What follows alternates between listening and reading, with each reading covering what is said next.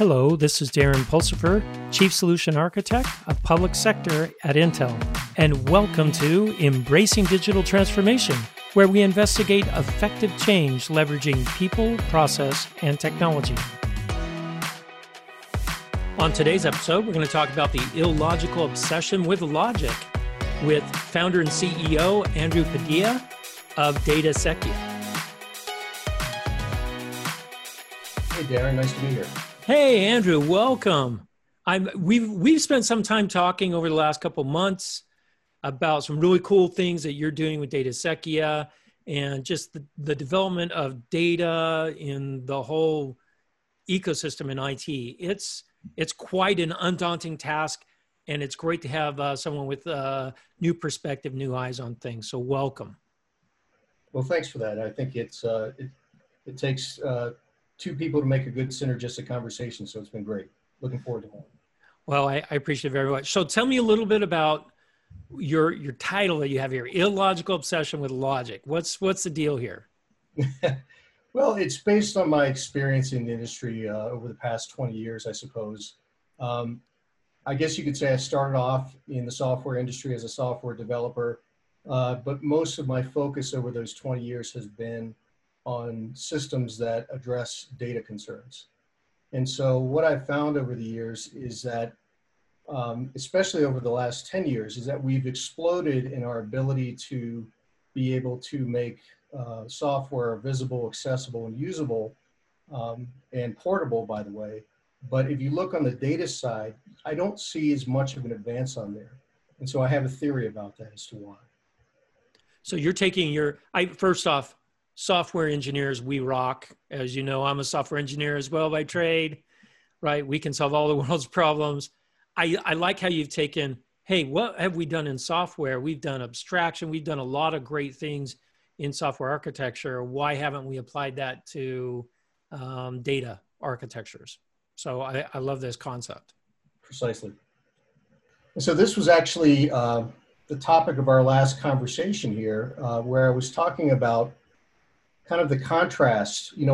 What is the same about software developers and data professionals, and what's different? What are their concerns? And I think there is something there to think about for both software professionals and data professionals.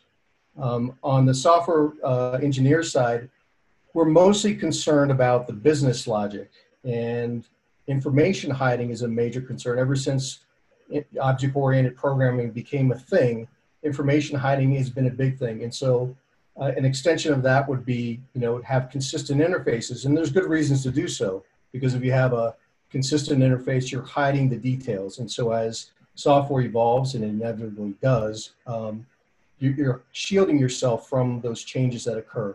So it makes a lot of sense from a software professional's perspective. But then if you look on the other side, and software people usually see data as a byproduct, an output. And I think this is where it gets interesting. And so if you look at the data professionals, in my experience with hardcore data professionals, me riding the fence along the data professional track, they're more concerned about, the outputs of the software and, the data constructs, the context around them, or the metadata, lineage of the data. And so if you look at lineage as an example, lineage is nothing more than, in certain cases, than a construct that evolves over time. And that's something software people try to hide. But certainly the data folks will want to know these things. They want to know how things change over time, because it gives you added perspective. It gives context, and that's important to them. And well, that's really interesting, because the software professionals, as you said, are trying to hide all that stuff. They are. Because the more things change underneath them, the more variability I have in my system, the more bugs come out and all that stuff. So they've done everything they can to hide stuff. And the data engineers are like, no, I need that stuff. Give it to me. So they're diametrically opposed in a lot of respects. They really are. And I think that this is where I think we could grow as an overall industry in the infrastructure if we treat the development of data and metadata as its own discipline in its own respects, right? So not in the context of how we do software, but more in its own right. What are the concerns of data? What are the concerns of metadata? And then how do we build a composable infrastructure likewise or in a similar manner that we do for software, but not within a software context per se. Okay, go in a little bit more on this because this is a new concept, so it might be a little hard to understand. So what do you mean by that? So, for instance, let's take an example of how we're dealing with the metadata issue today in the enterprise. And it's very popular today. We have these centralized metadata management systems, right? And the idea is that we want to know where all our data is, all the W's, the who, the where, the why, the how. And it's very much, if you think about it, it's a very much a software way to do things. You want to be able to capture what people are doing in the different systems and push it into a centralized system. I think though, if you let data be able to grow in its own right versus software, we would adopt what software developers do, but in a data context. And I'll try to explain what I mean by that. So as a software developer, when I am developing my software project, even if I'm in a large team or a small team, it doesn't really matter. It's really a personal endeavor, right? I'm developing that code based on my own experiences and what I've done in the past. And there may be some requirements related to that, but it's personal. Once I start contributing or commit to a greater whole, then it becomes a different animal, of course.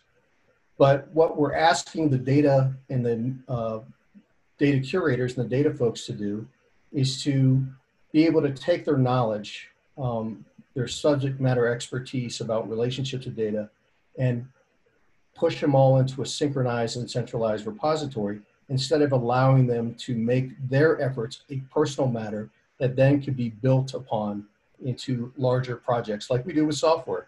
And I talk about this a little bit, or I will talk about this a little bit in the next slide. But essentially allow data developers to develop like we do in software because they're highly interrelated, in my opinion, and allow them to be able to build and curate as a private endeavor, but then be able to share those curations with others and thus building a larger ecosystem. So this reminds me of the major shift in configuration management in the 1990s and 2000s from a centralized, everyone checked everything into one place into more distributed, like what we have with GitHub and with some of the more modern configuration management and even processes around this. Everyone used to write big monolithic programs. Now everything is more compartmentalized and sharing happens more easily and more fluidly. So you're thinking the same concept for data as well. Right. And I think that they both share the same levels of composition, the same equivalence, but we haven't necessarily had a plan for data to develop it in its own right. We're really doing it in the context of software. And I think that's the mistake.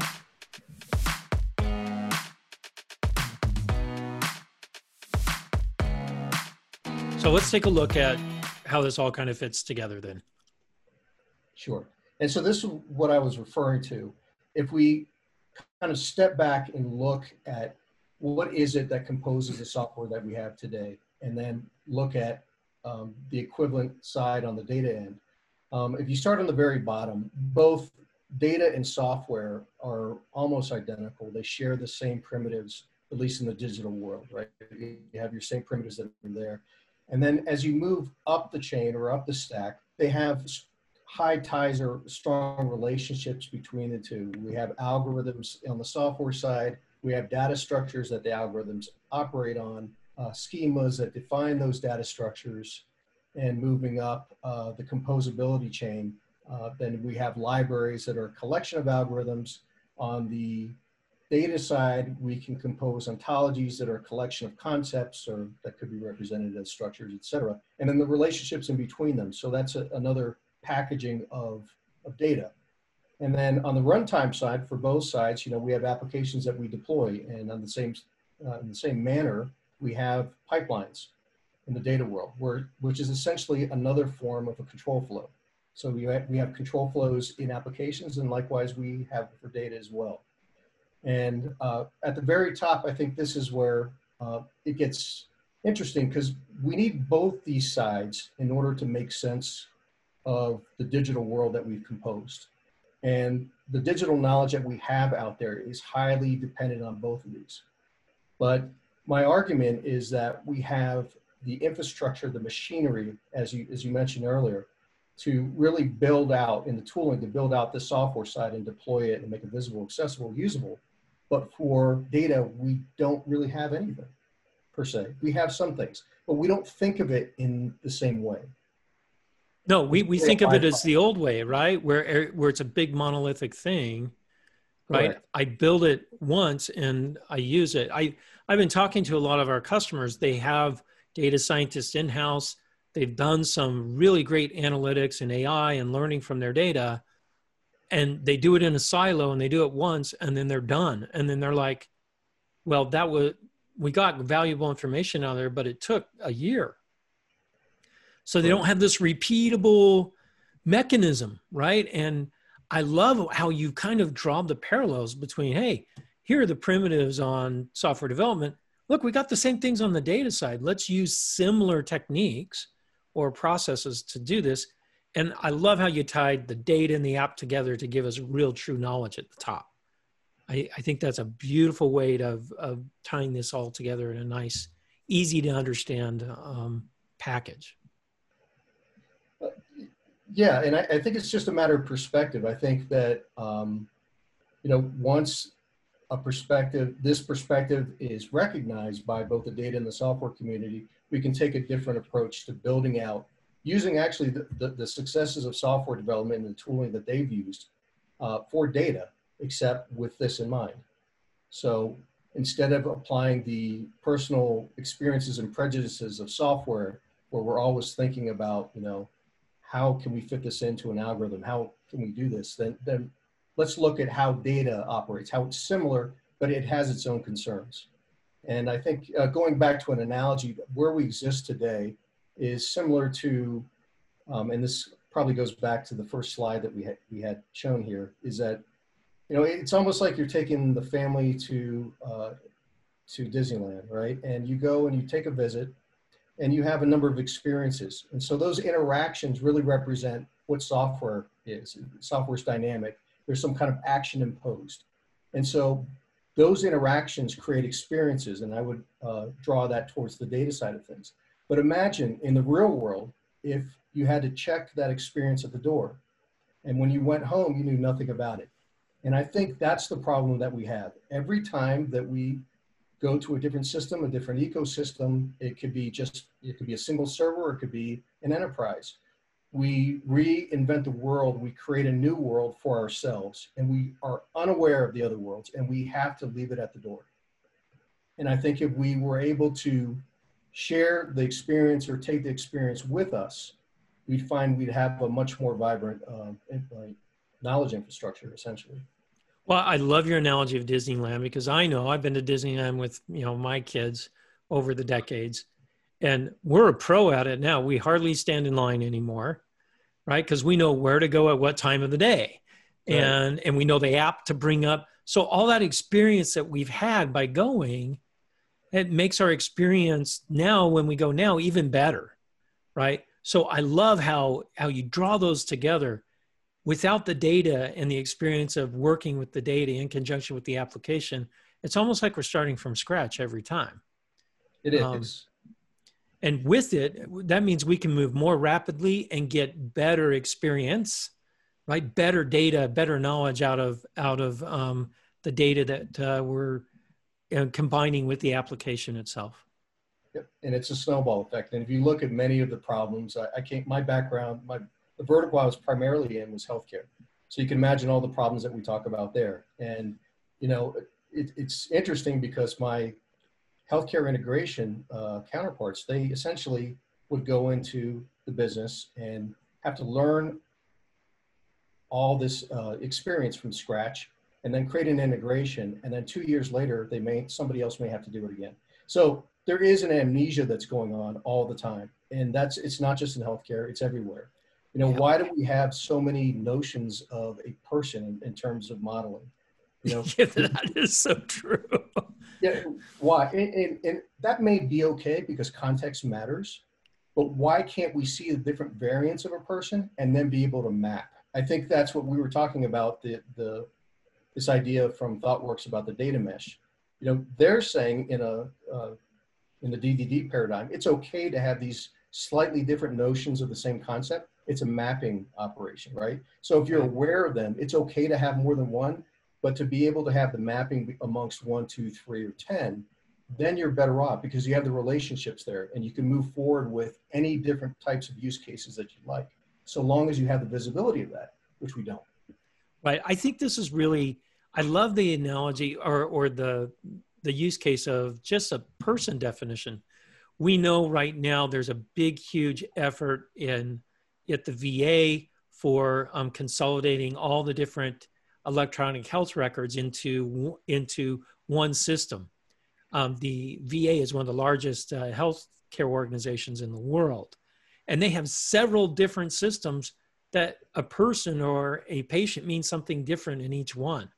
This Yeah. is amazing to me, right? Because they're all using the same underlying system. But I love your idea of the mapping is where things could change, right?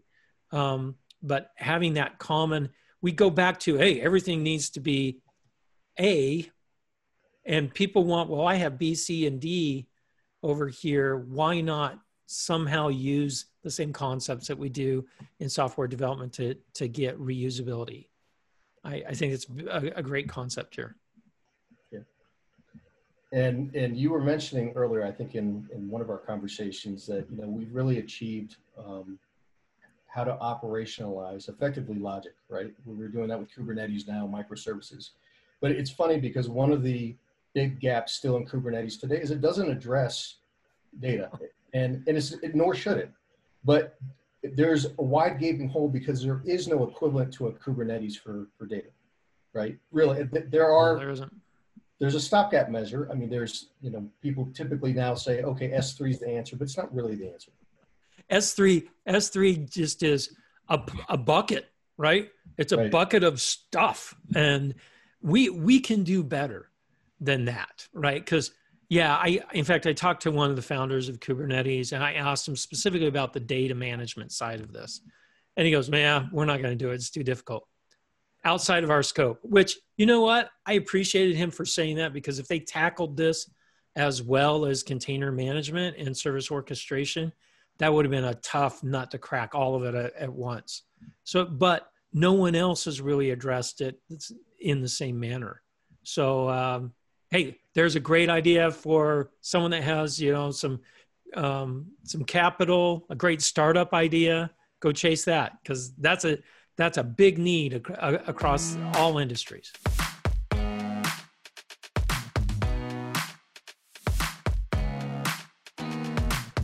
It's funny you should mention that because it's not actually just theoretical for me. I do think about this a lot, but I am working on such an idea that would be the embodiment of this talk. So yeah, and I'm looking forward to collaborate with others because there's a certain part of this, although as an organization, of course, I want to add value to my company, but there's a certain part of this that's a commonality. And that actually goes back to the name of my company, if I can give a little description of that. So Absolutely, please do. I live in New Mexico, and in New Mexico, there's this thing called an acequia. An acequia is really nothing more than an irrigation ditch. And so many years ago, when they tried to make the lands fertile in New Mexico, because obviously it's very arid, they, out of necessity, they had to collaborate in this oldest form of commons, at least in New Mexico, on these irrigation ditches in terms of being able to manage them, to be able to clean them, et cetera. So you could think of it as curation.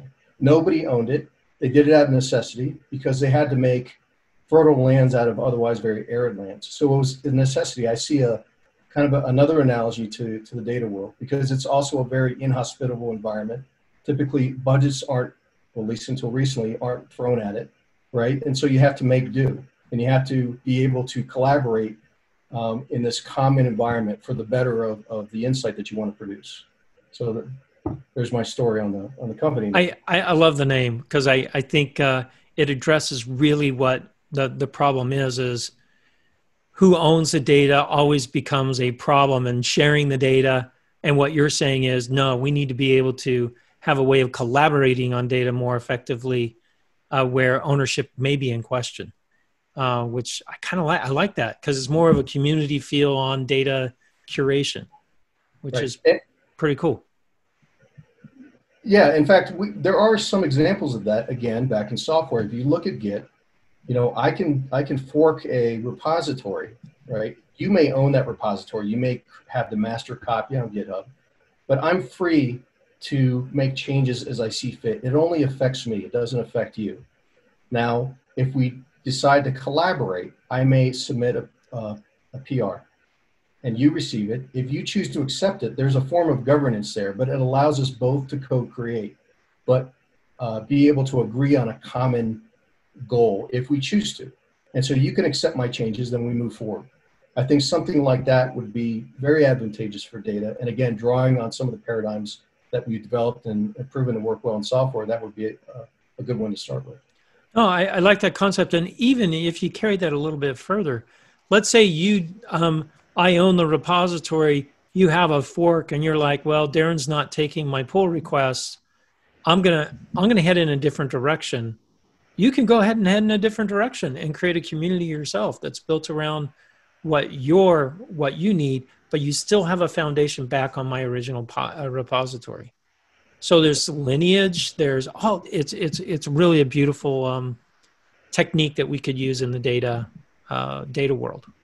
Absolutely. If you go back to a simple use case like reference data from standards, et cetera, imagine if you could fork off the data sets where it's not really owned in any central repository per se. You could manage that yourself and you could, evolve it for your own means. And if there's a change in this central repository that's managed by a standards body, you can incorporate those changes immediately, or you could choose not to. It's up to you. But you have that linkage back to the original source. You have that lineage back, and I think also that's missing, that's important. And you could take that even a step further. Most of our software and data projects are composed of works or entities that fall outside the organization. So I think that's where we fall short in the enterprise. We want to perform metadata management in the enterprise, but that's still short of the goal because the enterprise is largely composed of assets that fall outside of the enterprise. And so how do you keep track of those? Today, once we make a copy of it, it stands still in time.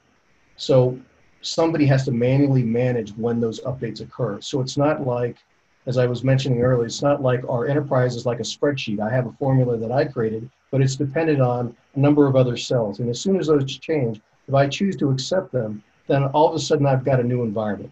So that kind of goes back to Kubernetes and doing doing updates, et cetera, but it's the data version of it. Right, so exactly. That sort of thing would be awesome. Well, hey, this has been great, Andrew. We just touched the tip of the iceberg on what we see as a fundamental change that's happening in industry. And it's great to talk to a thought leader like yourself.